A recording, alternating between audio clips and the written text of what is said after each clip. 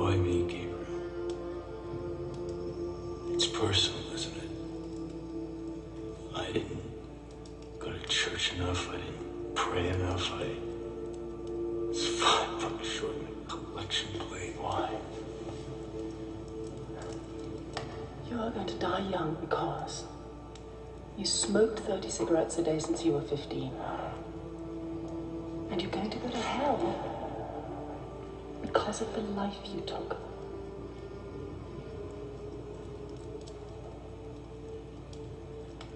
You're fucked.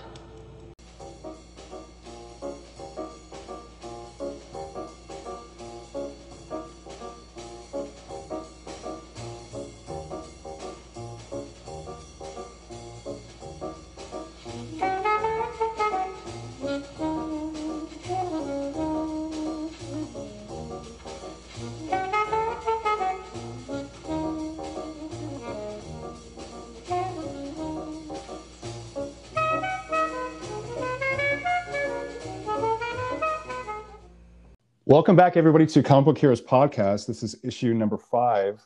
Today, issue number 6, isn't it? No, because that was a one-shot. Oh, Bill and Ted doesn't count. Right. That's special. Bill and Ted does, certainly.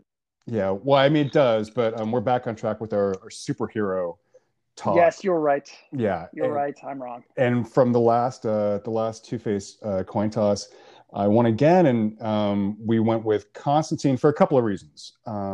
One is to keep the Keanu love rolling after Bill and Ted, and because I was in like such a zone. Christina and I had done we were like marathoning the first 2 movies leading up to Face the Music, and the second reason is we're in the middle of September, which means we're in Halloween Town right now, and this is a nice little first step into maybe some spooky movies that are comic book related that Rob and I will be talking to over the next few weeks. But with that, it's me, Ray Gabriel, and my good friend Rob Van Brunt, and we have a very special guest today, Christina Stobing. Our first guest, Christina. Say hello. Hello to everyone. Hello. Yes. Thank you so much for doing this on short notice. It's fun. This is like the first time we're dipping our toes into having somebody on, and I understand we've got quite a line of people that are interested in. I hope I don't ruin it for everybody. Impossible. Like, never again are you going to have another guest after me. This is going to be the barometer. So if you screw this up, then everybody else, sorry guys, we gave it a shot. So Christina and I, we go way back to around the same time period that Rob and I met, when Rob and I were working in the comic book store together, back in the late 99, early 2000s. Well, I wasn't working. I was working there in 2003 or so. Okay. 2002, 2003, I think. So yeah, I was only there for a year. Well, I mean, it's a pleasure for me to be speaking to both of you together because you're both part of that time period. And full disclosure, Christina and I used to date back then. And when we were young and fresh. Yes. And Rob and I, well, we've been dating ever since then. Oh, yeah. You didn't take a break at all, just straight through. Straight to your true love, me. Yeah. But back then, another thing that I'm excited about with this movie, with Constantine, was Alan Moore. This is our first movie talking about anything Alan Moore related. And back in those days, he was just on fire with America's Best Comics. He had like a ton of books coming out all the time. Most of them were delayed, but I mean, there was plenty of stuff that was happening. And Christina, you and I kind of shared that experience together. You were reading a lot of that stuff at that time, right? Yes, absolutely. I was first introduced to Alan Moore by you with League of Extraordinary Gentlemen. You said I wasn't ready for Watchmen. I had to work my way up to that. Did I say that? Oh, I was such a dick. You do have those moments of being kind of like my taste in comics. It's perfect. Do I? Oh, yeah, you did. You would get snobbish until you didn't like it anymore. Right. You know what? I don't like where this conversation's going already. There's no way you're not going to get ganged up on here. Yeah, that's true. I'm the same way. Yeah, I mean, and with movies too, for sure. I think back then, though, I mean, and even now, it's like I was kind of like, you read the room, like, what's going to be a good introduction to Alan Moore? Like back then, I mean, also, I was like really into that first League series, and it was just I so think you accessible. absolutely Because it's made the fantastic. right choice. Starting with Watchmen is kind of difficult. I mean, I read like Archie and Veronica when I was a kid, so it's not like I was super into comic books before I met you. So I think you made the right decision. Okay, well, I appreciate that. Thanks, Rob. Okay, What other right decisions have I made?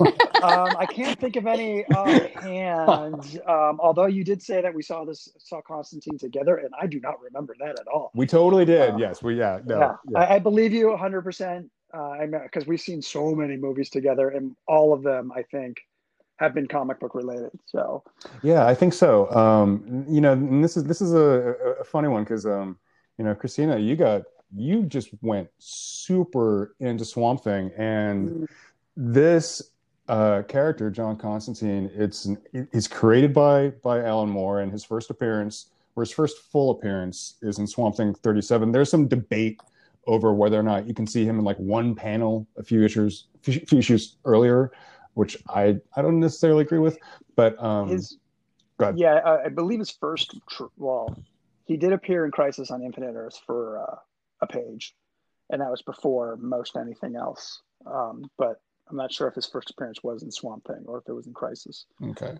But he popped up in a lot of places back in the in the 80s. Yeah. Typical Constantine. Yeah, he just appears wherever.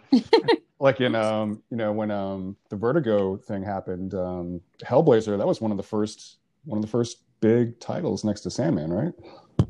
Yeah, that was the first Vertigo book that I bought. I saw it and I started reading it with Garth Ennis and Steve Dillon, and I didn't look back. I was on board for a long time. Yeah. Well, before we jump straight into talking about the movie, as is our tradition on the show, Rob, what is the nerdiest thing that's happened to you since we last spoke? Well, today they just announced that the potentially the bad guy for Ant-Man 3 will be Kang the Conqueror, which is a very, very nerdy time-traveling villain who comes into, after the events of Endgame, where all of time is screwed up. And he will likely be played by Jonathan Majors, who is the star of one of my new current favorite shows, Lovecraft Country. So he's the star of that. And he's fantastic. So I am totally on board. Marvel has not done me wrong yet. So, do you want to say why Lovecraft Country is one of your favorite shows? Because I have a feeling it starts with C and ends with U. Well, it starts with C and ends with Cthulhu. I drew a comic strip for like 10 years, and one of the characters was a little Cthulhu. And in the show, it has a Cthulhu in like the first minute of the show, and it's awesome. Yeah, you sent me a screenshot off your television, and I was like, that looks pretty damn cool. Holy shit. It's a very cool horror action show. I recommend it to anybody who likes that sort of thing. It's produced by Jordan Peele and J.J. Abrams, so it's got a lot of good stuff in it. And that's HBO, right? Is that word? Yeah. Yeah. Okay.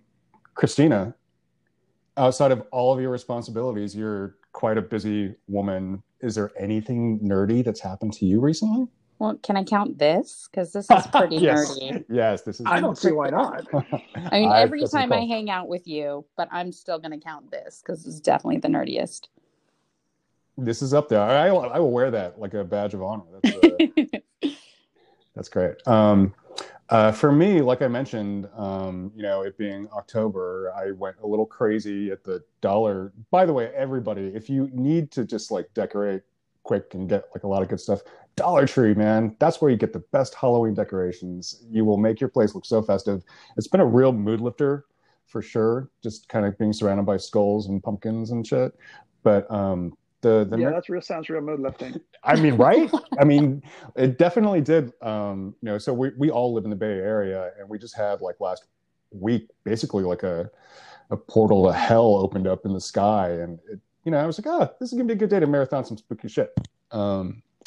That was a lot of fun. But the nerdiest thing I gotta say is I recently got a jigsaw puzzle that had like a bunch of like horror icons in it, some deep cuts and some of the more popular ones. That was given to me by someone who shall remain nameless, but she's guest hosting right now.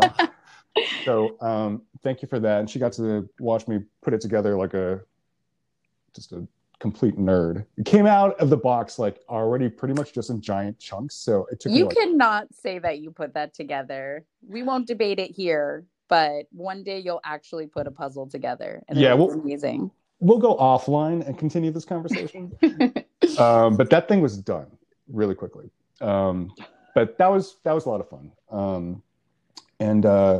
Yeah, I don't know. Why don't we just jump right into it? And I really want to start. So Constantine, 2005, directed by Francis Lawrence. I have a question for both of you, and I'm going to start with Rob. Rob, if you could describe John Constantine in 3 words, what would you say? Blonde British badass. That's great. Christina, same question. John Constantine, describe him in 3 words. I would say sassy, blonde, and British. So I'm going to describe John Constantine in 3 words, and that's not Keanu Reeves, because I was so pissed off when I found out that they were. First of all, I got super excited that they were making Constantine. Then when I found out that it was going to be Keanu Reeves playing him, and I was like, I got nothing against the guy. I like the guy. But I was just, I mean, there were so many actors then and now, and I know that they have the character on all those shows that you watch, Rob, that I haven't seen 1 second of. He's supposed to be, and I will make you watch them. He's supposed to be pretty great, right? Like, you dig him, yeah? I think he is pitch perfect. He gets to be the PG-13 superhero Constantine. He gets to be the PG-13 rated R Constantine, who gets to say fucking shit and cunt and all that stuff. Oh, really? Yeah, they have a rated R Constantine that he does, but he mostly does the PG-13 stuff that's on the TV. Okay. Yeah, like there's so many actors at that time that I was like, I mean, I was like thinking like even now, I mean, like Ewan McGregor or somebody would be perfect for that. But go ahead. I mean, you could have had like Jude Law do it. You could have had, I mean, there were so many people. You could have Sean Bean. There were so many people at the time, and that I think I read it was American before I read it was Keanu. And that's just like, oh no, this is. And we weren't too deep into like the loyal comic book movies yet, so this was just like fine. This is the best we're gonna get. Well, that was the thing that was really frustrating about it to me, because the timing. This came out in 2005, and I it seemed like WB was really kind of like just going all in again, and that's the year that Batman Begins came out, and it seemed like this was going to be maybe a flagship for like a Vertigo line of movies, which I thought would be a really cool idea if you had like the DC and the Vertigo imprints as like cinematic series, like going side by side. And to kick it off with Keanu Reeves, I mean, it's really only due to the Matrix movies that he gets this, right? Yeah, I mean, he's coasting on a lot of goodwill from the Matrix at that point, and probably a contract with Warner Brothers. Plus, he's a big comic book nerd, but this is not the character he wants to play. I doubt. I mean, I know he liked playing the role. He had a lot of fun, and there's like a campaign to have him play it again somewhere down the line. But I don't want to see that. I mean, I love Keanu, but This is not him. He was not made for this part. There's 100 other characters he could have played, not this one. I think that we should be grateful that he didn't try to do a British accent again after Dracula. Good God. Oh, he's already kind of like wrestling a little bit with this movie with trying to sound like cool. But as we were talking about earlier, he is an Alan Moore creation, and his first appearance, I mean, he is a Swamp Thing character pretty much first and foremost. Christina, why don't you talk a little bit about Swamp Thing? Because I would love to hear your experience with that book and like why it means so much to you. I don't know actually why it means so much to me, why it was that one that I really, I guess, latched onto, but I absolutely love Swamp Thing more than anything.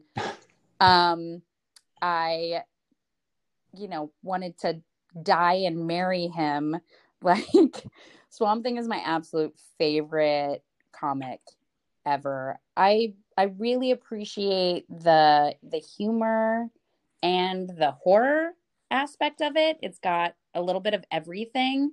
I love the artwork. I really like how much he does with plants and earth, and he can, travel through all the roots in the swamp, and he can go to hell, and there's just so much. There's so much in it. It's so dense, and it covers a lot.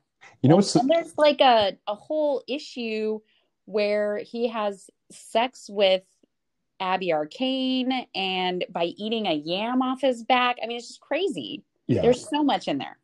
It's very much a romantic book. I mean, every time I've read it, I'm not the biggest Swamp Thing fan, but every time I read it, it's romantic to a point. It's like some weird gothic romance horror type mix. It's not like a lot of action or anything, but it's a lot of suspense, a lot of horror. And I find that the relationship between Swamp Thing and Abby to be, I think that is the main theme of at least the Alan Moore run, was his relationship with Abby.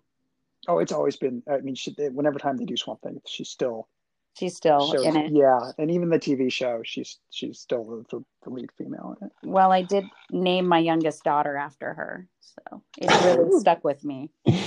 I'm just now putting this together after knowing you for like 2 decades, Christina, but now I'm getting like the vegan connection.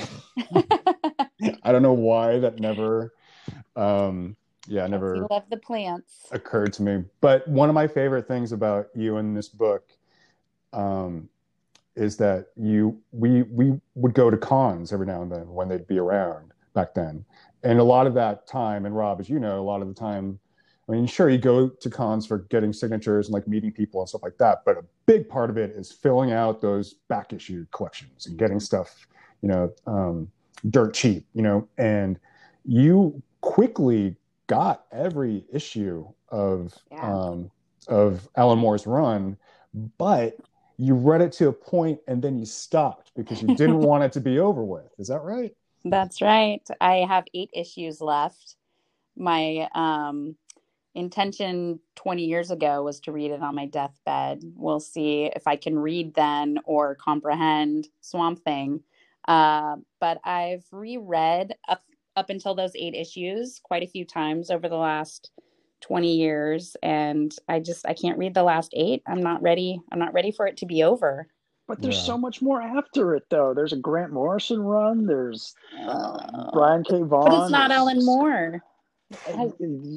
You're not going to get Alan Moore, but you're going to get something different and interesting. I'm fine with reading other writers later on, but it's the Alan Moore ending that I'm not ready for. Let's talk about that a little bit, because another big series at that time that was John Constantine was that 4-issue Hard Time arc that Azzarello wrote, which was so good. Had the Alan Moore quote on the back of the trade paperback, and that to me was just like, I think, Rob, you and I, we don't really fight very often, but I think we might have like gotten into it over Richard Corbin's art, because I love his art, and I think that is a perfect 4-issue arc. No, I don't disagree. I prefer my favorite run on Hellblazer was the Ennis stuff, but I liked all the Azzarello stuff. I don't recall having an issue with the Corbin art. And then you had Fruzen on after that, which was like very reminiscent of Eduardo Russo. So yeah, the 100 Bullet stuff that was happening at the same time. I was like, yeah, you don't recall that. You also don't recall seeing this in the movie theater, and that happened. I swear. All right, settle down there. One thing I really liked about the Hard Time Hellblazer is I loaned that to like every brother that I have, which is a lot, every friend, as kind of an introduction to comic books. Like, hey, look, you'll like comic books, just read this. And it really drew people in. Yeah, I think you did that with the first 100 Bullets trade too. I did, and also, do you remember the Superman Tower of Babel? Is that how it's pronounced? Justice League, yeah, Tower of Babel. Justice League, yeah. That one Everybody loves that one. Everybody. Yeah, Rob, do you want to tell people why it's so awesome? It's because Batman kicks everybody's ass. Well, it's not so much Batman kicks their ass as that the plan League are stolen from Batman, and then Ra's al Ghul, or Ra's al Ghul, however you want to call it, takes and beats the entire Justice League with those plans. With Batman's plans. It's so cool. Yeah, so Batman inadvertently betrays the entire Justice League. It's pretty awesome. It's a pretty awesome idea. God damn, Mark Waid, why can't you have more of those? Hey. Well, he's coming back to DC, so really? Didio's gone. He's coming back. Okay.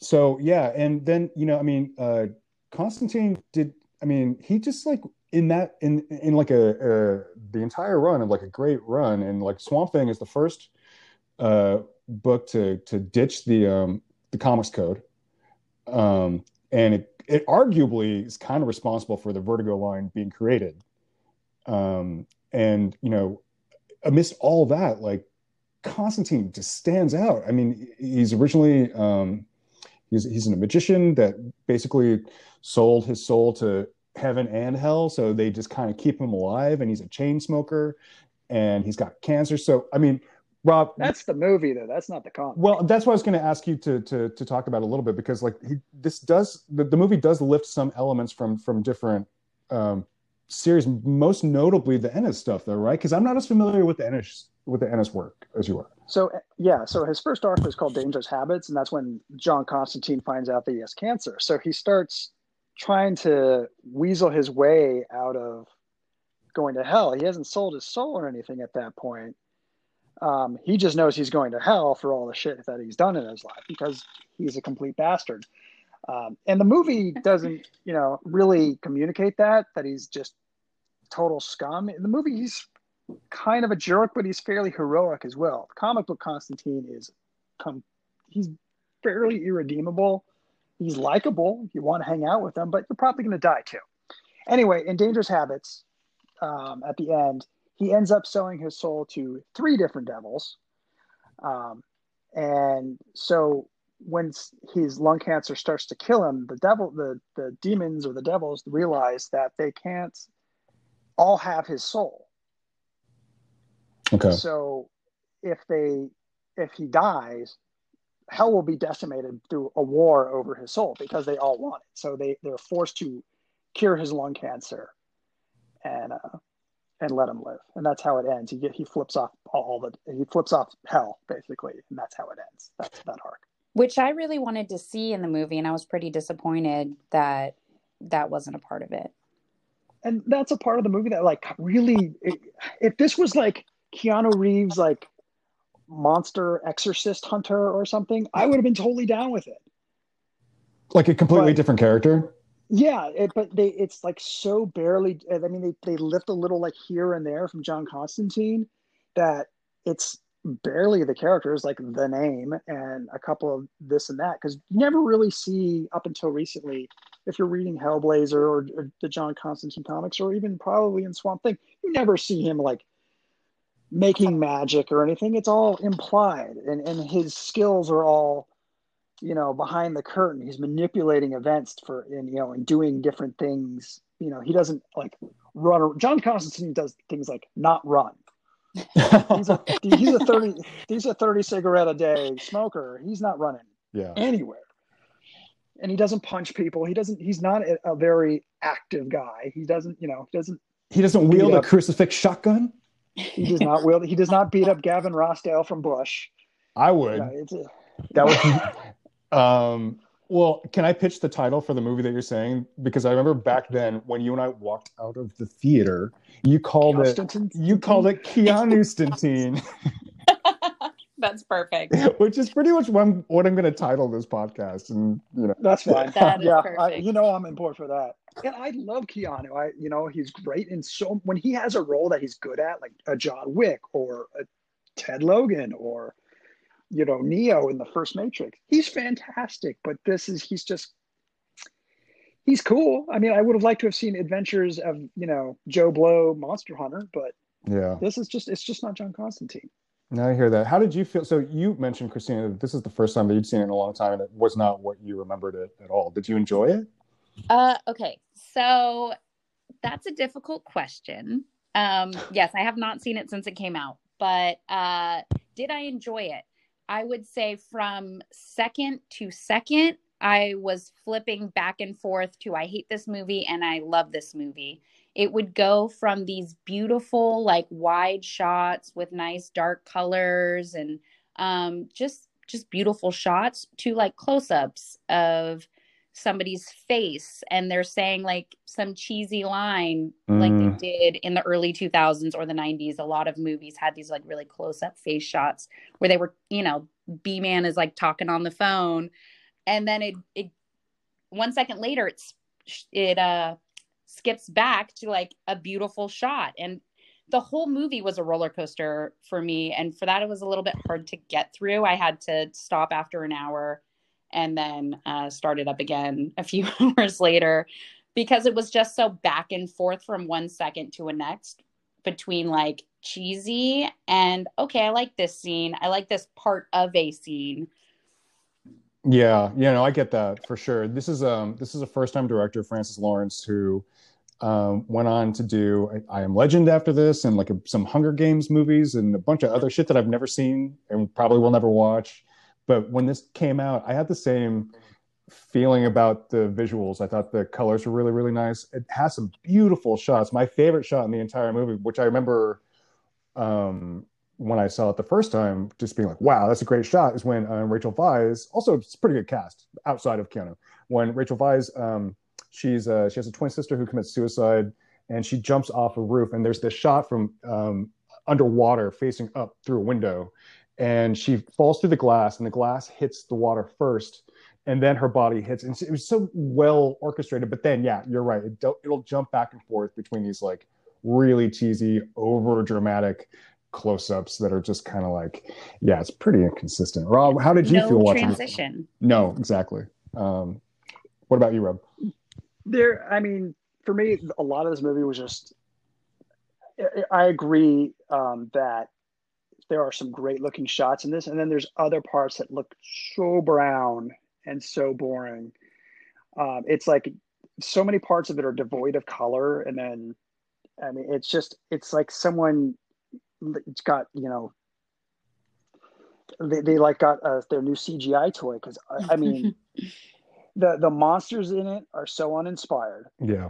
And the set design is so overdone. The dialogue is so overdone. It looks like it was made by 10 people on a committee that really had never read the comic. So he's born with this, and he's cursed because he tried to kill himself. That's the person he killed, but in the comic he actually did kill.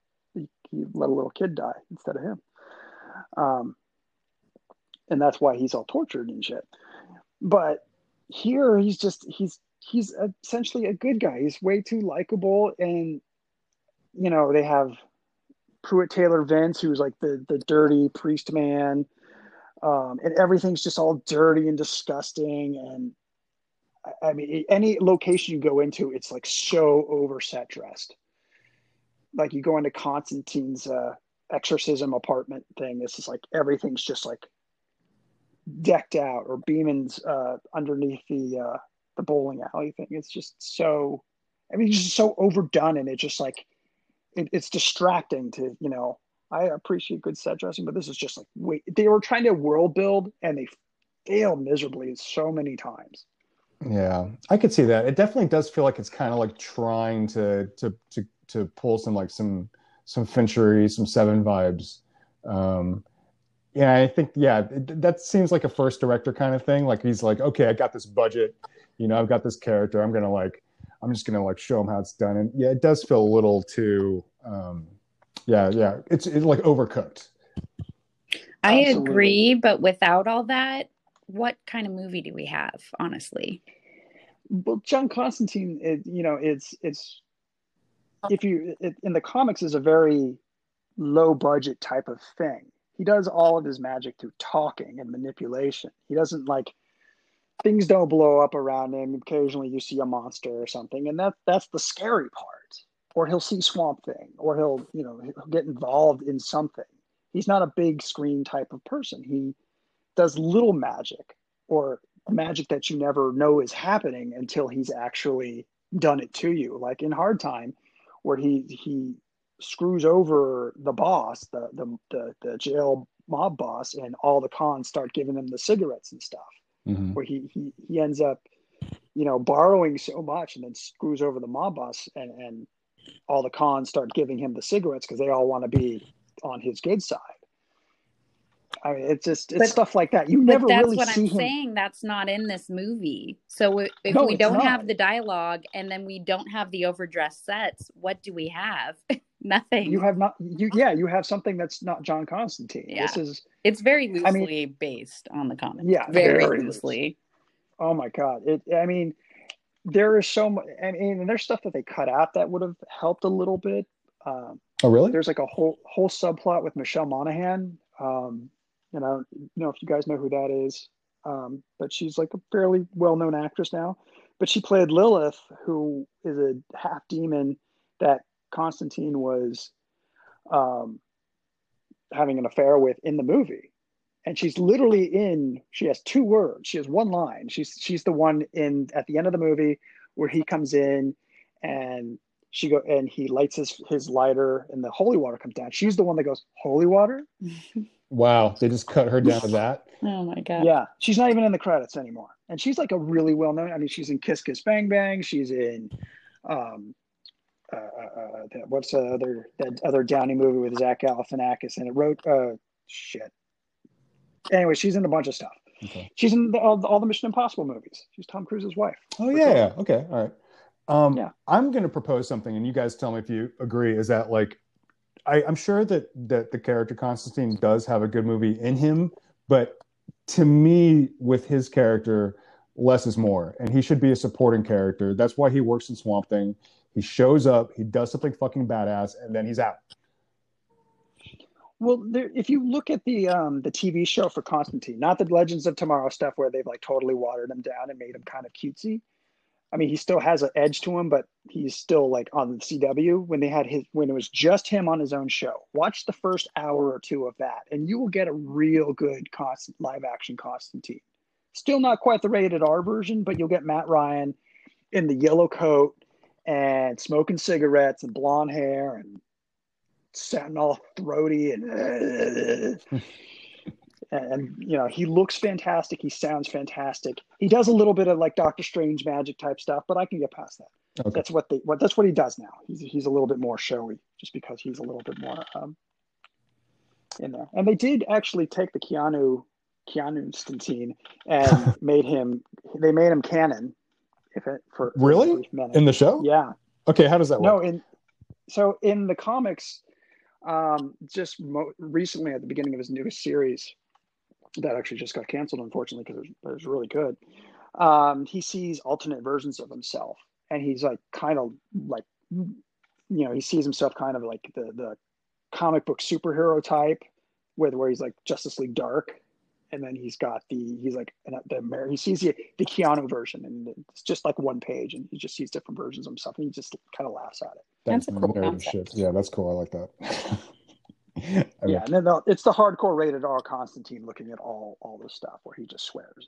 So the one thing that I do have to say in this version of the character, in his defense, that I do think is, there are a couple of things I really like about this movie. I think back when it came out, I really enjoyed it a lot more because it was like, oh, thank God they're kind of treating comic books seriously now. We'd had the Schumacher shit going on. I mean, you had Marvel going on with like, yeah, but you had like X-Men and Blade, and it was kind of like going there. And this one felt a little bit like in that direction, and I was like super excited about it. I had 2 Spider-Man movies at that point, son. Yeah, so. You had the Sam Raimi Spider-Mans, but they weren't dark like this. They weren't like, gritty and stuff. So like I was excited to see that, but and I watched it a lot, and I liked it back then a lot. And like, this last viewing wasn't so hot, maybe because I did watch it a lot back then. But there are a couple of things that I think are really, really cool, and one of them, God, I don't know why, but like, man, his fucking forearm tattoo thing at the end is awesome. That looks so cool. Yeah, it's really cool for someone that's not John Constantine, even though he's kind of tatted up now a little bit. But there's a lot to like about this movie. There's a lot of cool stuff. I like the cross shotgun thing. I like the tattoo thing. I like, there's so much. I love Lucifer in this movie, even though he's nothing like comic book Lucifer. But I love there's like huge chunks of this movie. Tilda Swinton in it is awesome. Yeah. I have to second the Lucifer thing. Every second he was on screen was like perfect. Yeah. It made the movie. He's genuinely terrifying. I got a third that Peter Stormare as the devil is such a great casting get, and like his white suit and his like feet that are covered in tar and shit. He's just like, he's chewing it up, and he's just so, yeah, you're right. It's just perfect casting. Yeah, I mean, this movie's got, like you said, it has a great cast. I mean, Rachel Weisz, it's got Tilda Swinton, it's got even Shia is like the one weak point because he is like in a completely different movie to me. And I've seen him in stuff where I liked him. I've seen him stuff where I've hated him. But in this, I mean, how many times does he say the name John? John. That seems like an acting tick on his part. Because like at this point, he wasn't really even Shia LaBeouf yet. I don't think Transformers hadn't happened yet, had it? It was either right before. I think he did Constantine right before Transformers, because that was 2005 as well. I think the first one. Yeah, he was like 2007 was the first Transformers. Okay, so like I didn't know anything about him. I thought he was okay. He was, he definitely had like it felt like he was about to blow up for sure. He felt like a pretty solid sidekick, and the way that they treated him was kind of like interesting because like typically the sidekick in these kind of movies isn't going to like die, you know. But he disappears for like the second act of the movie. He's not in. He's nowhere in there. Yeah. And then he just disappears completely. And then he dies, and they seem to just forget all about it. Like he dies, and then Constantine just goes on with all the stuff he's doing, then leaves. They never bring it up again. No sadness, no funeral. It's just he just dies, and they forget about him. No, they have the. Did you not watch the post-credit sequence? There's no way she watched the post-credit sequence. I did not. There is a post-credit. So Constantine, spoiler alert, has a post-credit sequence where John Constantine is visiting Chaz Kramer's, which in the comics Chaz Chandler, but and it's much an older man in the comics. That he goes visits his grave, and that's good. And Chaz comes out, pops out of the grave, and he sprouts wings and flies away. What? He's an angel now. Okay. Yeah. It's silly, but it's the movie's attempt at world building that it doesn't really work. All the Lucifer stuff, even the hell stuff, I kind of like, even though it looked kind of like Fallout or someone's.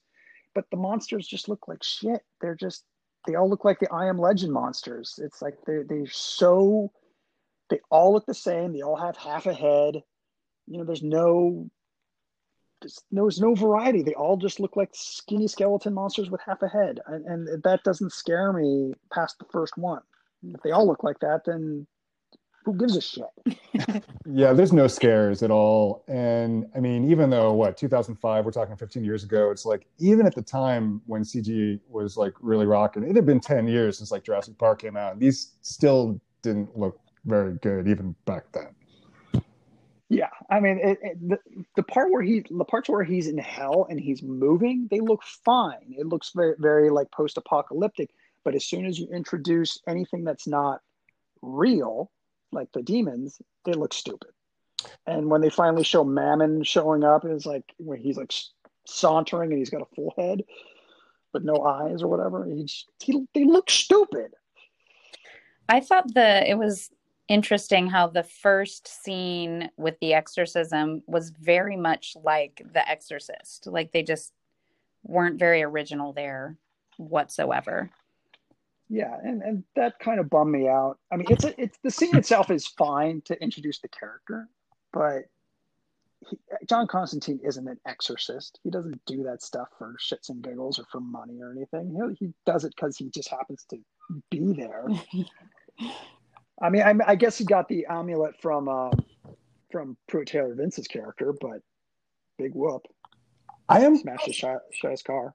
I gotta say, I'm pretty surprised that, I mean, it does seem like if you're gonna do a big budget movie based on a comic book character, and back in 2005, and when like you're like Spider-Man is like making all this money, but this isn't Spider-Man, and they're just kind of about to try and start Batman and Superman over again with like more realistic takes. It's pretty surprising that they do maintain and keep him smoking cigarettes a central part of his character and a part of the plot, because I don't know if they would really even do that now. It seems like that's so taboo to have anybody smoking in movies. Yeah, John Constantine's really the only character who's allowed to smoke on movies and television anymore because he smokes on the show.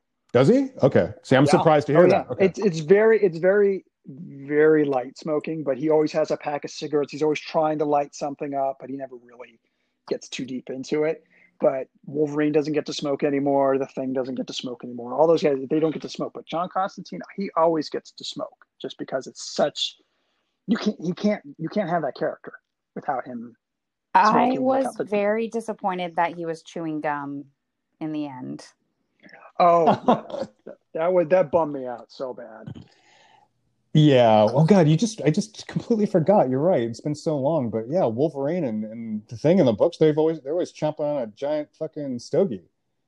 Well, yeah, and then in the first couple of movies, Wolverine smoking a cigar. Oh, that's right. Smoking a cigar. That's right. Yeah, you have Hugh Jackman smoking a big old cigar, but he later on, there's like no smoking in comics because kids read so many comics these days.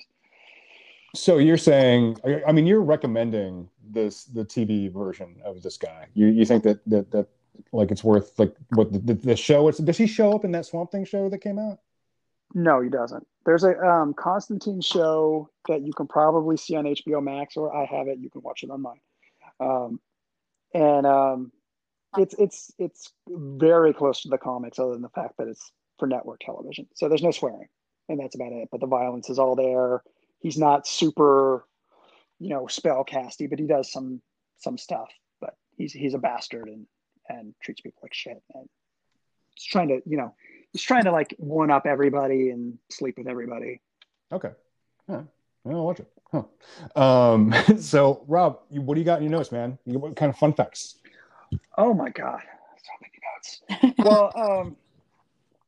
Well, there's like I said, there's a lot of stuff to really love about this movie. One of the cool things is that the Vertigo logo is like right up front, and that's like the first time I think I ever saw that in a movie. I mean, Marvel had theirs, and I think DC had their DC Peel or whatever at the time, but this one had the Vertigo logo, and I was like, all right, let's see some shit here. But it was just kind of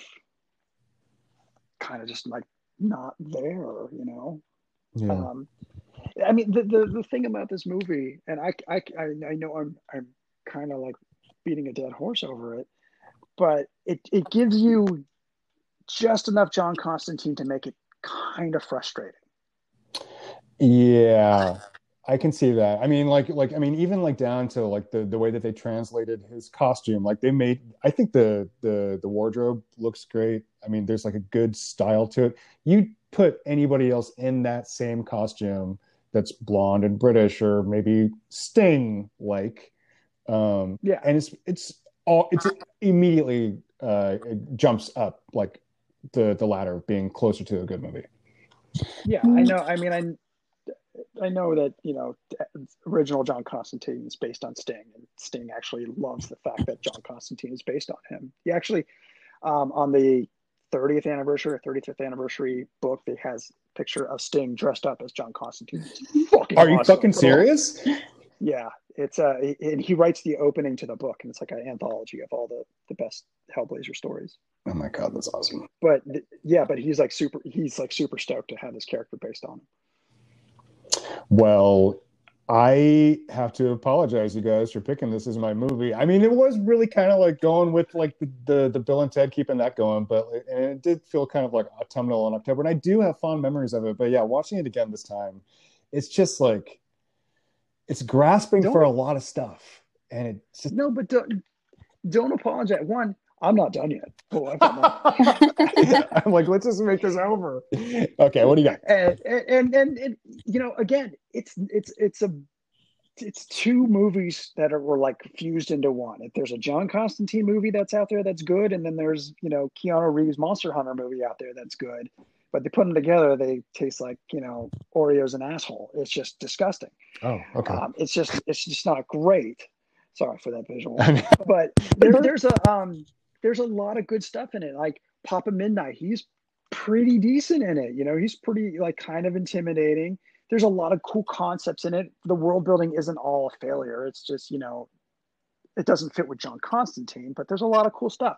Tilda Swinton is fucking fantastic in this movie, especially when she first shows up. She looks like David Bowie. Yeah, she's Tilda Swinton, man. She's awesome. She just is awesome. Yeah, she's just. Part of me is like, she's kind of slumming it for this, but I don't think she was. This is well before she won the Oscar for Michael Clayton and stuff. And as much as I think Gavin Rossdale sucks as an actor, when he gets his face melted off, that's an awesome practical effect. I thought when he's getting the shit kicked out of him by Keanu, God bless his heart. When he's got like half a face and he's like, he looks great. Yeah. That half green face, he's like the only interesting looking monster in the whole thing that's not CGI. Because if I spent a little bit of time watching behind the scenes and stuff, and that's like, for the most part, that's real practical makeup. He looks great. It's almost like, the casting director, it's kind of like okay, whose face do we want to see get melted off? How about that asshole from Bush? Yeah, let's get him, because he's not an actor. His casting is so completely random in this, but I think he works fine in the movie. Yeah, I mean, when he does like the finger looking good thing, yeah, I was like, oh, that's just a bad line. And I mean, he's acting against Keanu, who can actually act when he's in the right role, and he's just outmatched. I mean, Gavin Rossdale's got nothing. But apparently that pissed off Gwen Stefani because Gavin Rossdale got a movie role before she did. Oh yeah, they were together back then, right? Yeah. Well, that's too bad. Yeah, it is. And the end of the movie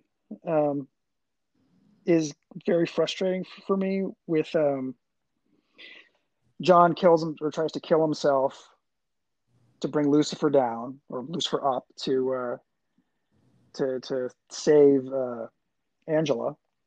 There's a really great line leading up to that stood out to me watching this that I liked a lot, when Tilda Swinton playing Gabriel is talking to Keanu Stantine, and is like, yours is the only soul that Lucifer would come up and collect himself, which gives so much great foreboding that when it does happen, you're like, oh shit. Like, I mean, it also says that's such a great character line. It's kind of like in like action movies, like, well, how badass is he kind of moment, It's like, oh, well, he's got the only soul that the devil would come out of hell to get personally.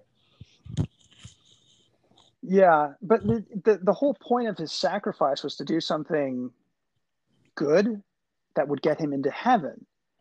But the John Constantine that I've read about since I was in, for the last 25 years, knows that if he does this, it's not an altruistic act. He's doing it to play a con. Yeah. So he's killing himself, knowing full well that he shouldn't be getting into heaven. Mm-hmm. So it doesn't, that logic doesn't work to me. I mean, yeah, you get to see Peter Stormare do some really awesome like scene chewing and stuff and all that, but past that, it doesn't make sense. John Constantine doesn't want to go to heaven. He just doesn't want to die. The writing for Constantine was not there whatsoever. In other parts of the movie, yes, absolutely, but all of his character, the dialogue, nothing was there to match up with the Constantine that we read in the comics. Like, his facial expressions, not there. None of it was there. I agree with that, because I kind of feel like he should, like, and this is definitely maybe just Keanu's limitations, but like when she's like she says something like, I don't believe in the devil. He's like, you should, he believes in you. He's trying so hard to sound like noirish and like detached, but that's not John Constantine. John Constantine he's always got kind of like a card up his sleeve and a smirk, and like that. He's got a shit-eating grin on his face all the time. And this guy, he doesn't have it at all.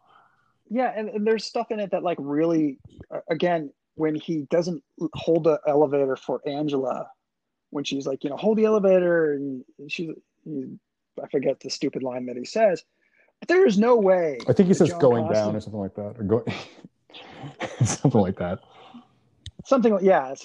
But he doesn't hold it for. There is no way that John Constantine wouldn't let her on the elevator because he would try to sleep with her. Yeah. There was no. I mean, that was all gone. Yeah, he was. I mean, I know that's why they took out the Lilith character, the Michelle Monaghan character, because they wanted him to be so alone. But that's the whole thing. John Constantine's never alone. It's just people around him keep dying. And the one person that they kill in the movie is the one person who doesn't die, is Chaz. Chaz doesn't ever dies because he is such an idiot. And, that's John's tool. I mean, Well, and the line, yours is the one soul the devil would, come up here for, doesn't have any background to it. They don't explain why. His character doesn't show a person that, the devil really wants their soul. Why? Why does he want it? Well, the devil wants a soul because he killed himself, so you automatically go to hell. But he's the only one on the planet who he also tried to commit suicide. He deported their asses back to hell. Oh, right. That's right. I forgot about that. Yeah. And that doesn't make any sense. In the comic, he messes up, like he messes up an exorcism and causes a young girl to go to hell. And that's, the starting point of a lot of Constantine stories, is that he allows Astra, the young girl, to go to hell and die, and he can never get her back. Yeah. So, because he got too full of himself, and so that's why. And they also didn't have this one be a complete alcoholic too, which kind of bummed me out because Constantine's like perpetually drunk and smoking all the time. Yeah, I'm gonna say that I think that this is one of those situations where, I mean, you mentioned that Keanu is a comic book fan, and it's the kind of thing where it's like I leave this kind of like at the actor's door by looking at something and just like not acknowledging that they're not right for it and doing it anyway, just like fucking Ben Affleck being Batman. It's like, you say no. If you give a shit about the character, you don't do it. It's like, you're not going to try and like prove to the world that you can be this thing that you're clearly not. Like, just I think it's a big problem that you do. Oh, hold on there. If someone offered me today the role to play Batman, mm-hmm. I would totally do it. And I would hate that movie. I would not pay to go see it. Yes, you would, because it's me. Oh, yeah, sure. But just in general, I mean, there's something about it that I mean, what are you going to, the opportunity to play a beloved character, or the chance to see someone fuck it up even worse. I think that's the call that you have to make. It's like, I would it's like, I mean, especially when we're talking about somebody who's so completely could not be further from the source material. It's kind of like up to you. But I don't think that wasn't Keanu's fault. They they Americanized him. They had to before Keanu came along. They didn't go, oh, we've got Keanu for this movie. They probably went through a bunch of actors and went, they're not going to bring in the money. Let's make him American, and then we can go get ourselves a big time American actor. Because really, if you get, Jude Law to play him or whoever, no one's going to go see that movie. We would, but hell yeah. Yeah. I think he probably read that script and said, I can do this. And he did. He did the script. He did what it just wasn't there. Yeah. It wasn't there. That's a good and at point. the time, there's no opportunity for him to, there's no, like awesome Robert Downey Jr. Iron Man type of movie where things are like not super loyal to the comic, but they get everything right. They get the right things right. So you can have that flexibility. This is during the time where there's a lot wrong, and like, you can watch things like Daredevil or the Schumacher Batmans where you get a lot of stuff wrong. Yeah. No, I think that's an interesting point that you made, because it does seem like, yeah, they maybe went through some actors that saw that and felt that way, and then you wind up with Keanu. Like they went to Josh Brolin, and then they wound up with Ben Affleck. It's like, it does seem like this is just, yeah, that's a good point too, Christina, that I like that you made, is that like, yeah, he is the right choice for this Constantine, this iteration of it. And this isn't the one that we were expecting or really hoping to see. Yeah, and I'm just happy that there's a good one out there. And you may disagree. If you may watch like 5 minutes of that Matt Ryan Constantine show or see him on anything and go, oh my God, he sucks. But I'm really going to have to check that out. It sounds good. It only lasted a half a season, so it's 13 episodes. And then he ended up on the CW, where he's still playing Constantine. Okay. So wait, what's the show called? Is it just called Constantine? The NBC show that he was introduced on was Constantine. Okay. Then he shows up on an episode or two of Arrow, and then he moves over to Legends of Tomorrow, where they've kind of moved him to almost the main character, where they spend a lot of time on magical characters and stuff. So there's a lot of him on there, and he gets to, he gets to meet like the TV Lucifer, who is delightful and fun. Peter Stormare, but Tom Ellis as Lucifer is a delight. All right. Well, maybe I'll have to check that out, because this isn't. Don't watch Legends of Tomorrow. You won't like it. I will not. Watch Constantine, and you'll probably dig that a lot. Well, I think we're all pretty much on the same page here with this one. Swing and a miss. I won't be revisiting it anytime soon. It's fine. It's an entertaining movie, but it's also dumb as dirt, and it's not John Constantine. I just wish they called it something else and just took those ideas that they had and made it a different franchise. What was the title for? We said Keanu Monster Hunter. Constantine. Yeah, Keanu Reeves Monster Hunter, or Keanu Reeves Exorcist. I would be totally down with that. Exorcist Monster Hunter. Yeah. I also did not enjoy the score. Oh, I think it was too much in the forefront in scenes where it didn't need to be. Just as a side note, another thing I didn't enjoy. I like how you just took this thing that we killed and you just give it an extra kick at the end. You're like, also, just in case. That's like you might still want to watch it. You just give it like a heel to the eyeball at the very last second. Well, you guys, thank you so much. This has been a lot of fun talking about this. And Christina, you're going to stick around because we're going to do the two-faced coin toss and determine who gets to pick the next issue. It'll be Rob. We'll see. For once. I hope so. Well, it was Rob the first two times, and then it was me, and then we got sidetracked with the Bill and Ted movies. But I've got the coin right here, Rob, and I'm gonna flip it. And you want to call it? Yep. I'm gonna flip it right now. Go. Heads. Oh, it's heads, my friend. Oh my God! I don't even know. I thought I was. Yes, gonna pick something. You know. No, I'm not going. I don't think I'm going to go with that. No. No, I think I'm going with something else, but in that same vein. All right. No, I was originally going to pick Civil War for Chadwick Boseman because at the time of this podcast he had passed away a couple weeks before.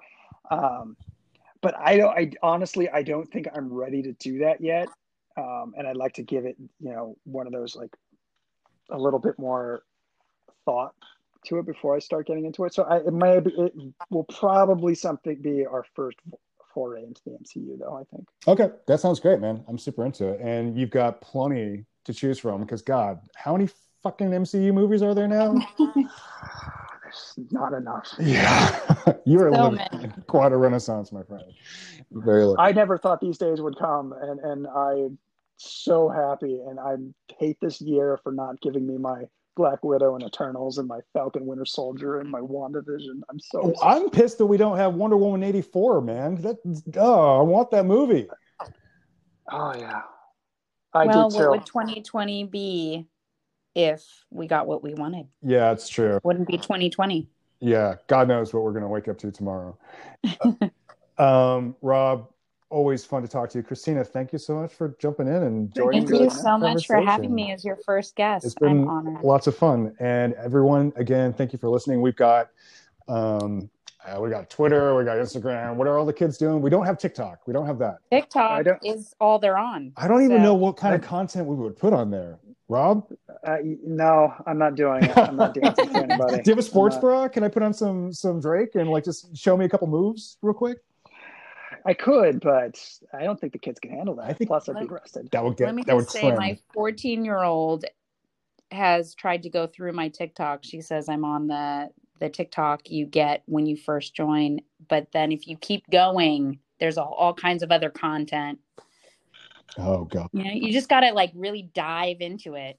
No. It'll be something else in 2 years. It'll be something completely different, and I don't have the time to learn something new. I am old and grumpy, and So everyone just stick to the podcasts. You can hear us we're on iTunes, and we've got I don't know what else we got. We got the Spotify, yeah, all that good shit. We're in a bunch of places. So sign up with us on Facebook and Instagram. Follow. Christina, do you have any social media you want to plug? Is there anything you want to plug out there that's restaurants, anything? Yeah, you just opened up a new restaurant. I did. Plug it. Wasn't planning on talking about this. Well, you don't have to, but come and eat at my restaurants, the Butcher's Son or the King's Feet. Both are vegan. One is a sandwich shop and one is an Italian restaurant. And where is it located at? Oh, Berkeley, California. Berkeley, California, Both USA. Both so of them. if anyone goes to Berkeley, go to those shops. Go to those shops. You won't be disappointed, even if you love meat. Ray, I'm coming for you. I'm still waiting for my T-shirt. Give me that T-shirt. Forget the T-shirt. You're gonna eat the pepperoni pizza, and you're gonna like it, or at least lie to me about it. I'm going to lie through my chewing teeth. Better be chewing and telling me how good it is. Oh man, okay, I'm down to do it. Everyone, thanks again so much for listening, and we'll see you in issue number 6. Take care, all. Bye, everybody. Thank you. Think